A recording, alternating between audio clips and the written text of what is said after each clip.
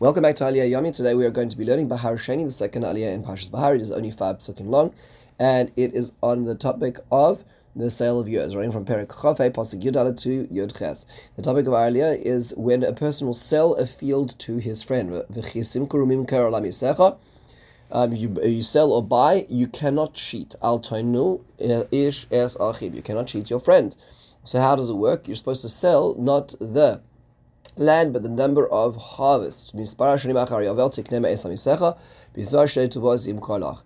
therefore, if there's a lot of land, if there's a lot of years to the Yovel, you sell a lot. If there's only a few years to the Yovel, you sell only a little. You cannot, again, the Aliyah repeats, you cannot cheat your friend. You shouldn't fear Hashem, Kani Hashem.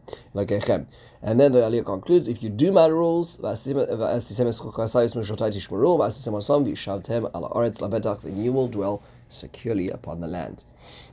One thing to notice is that when it describes if you sell to your friend, so implicit in this is the notion that, as Rashi points out, that it is best to sell to your friends, meaning to say it's best to keep the sales within the nation, not to be selling outside.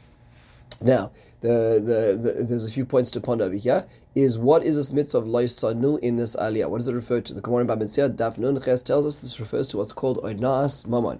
A person cheats another of money. How does this work? So if a person either sells the price too high, or accepts it too low, or pays the price too low, and it's within a sixth of the actual price, then that's what's called oinah. That is cheating. So let's say the purchase price was 100, and a person cheats another person to sell it at 110 beyond the market price and demand, then that's considered oinah in this particular case. However, if a person obviously sells it at much more than a sixth, then it becomes what's called a mekach tos, a false sale. The sale can be reneged upon. The Sefer Chinuch, in understanding this as well, points out that this is a golden rule for society. This is a basic utilitarian principle, that if one person is cheating another person, that's acceptable, then everybody's going to end up being cheated. There's no one who can escape from this, and society will fall apart. No robust economy will be able to be built in a place where there's cheating as well.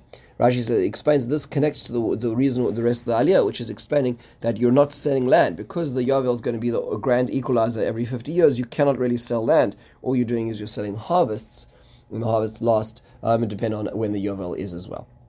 Now, why is the mitzvah of lo yisanu reflected at the gain at the end of the Aliyah? Rashi explains that does not refer to onas mama, does not refer to cheating financially. It refers to onas devarim, negative or disparaging speech. The Sforno takes it one step further to explain that doesn't just refer to that, but it's also when a person dispenses bad advice. So a person asks for financial perspective, and you give them bad advice, even if you have no financial gain from this, that is still considered onas devarim, and that's why it's concluded in Aliyah as well. And Hashem says, Ani Hashem, I know even if there's no financial impact on your side, and you can escape, and you can say you never really meant it, and in your heart you really didn't know, you're apathetic to it. Hashem says, I know, I'm watching.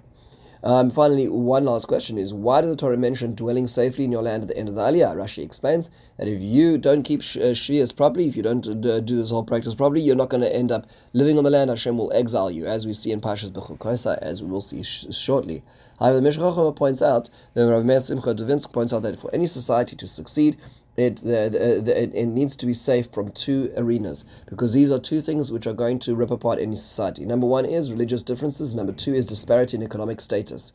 And he points out that this aliyah is addressing both of those. You want to dwell safe in your land? Make sure you respect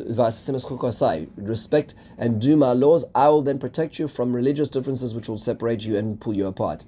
Number two is, if you do this, if you respect this economic reset button, then in that case there will also be equalization in the economy, and then there will be not be the hate and the disparity between different classes and different societies, which will hate each other because of that as well. This concludes the second aliyah. In the meantime, have a wonderful and meaningful day.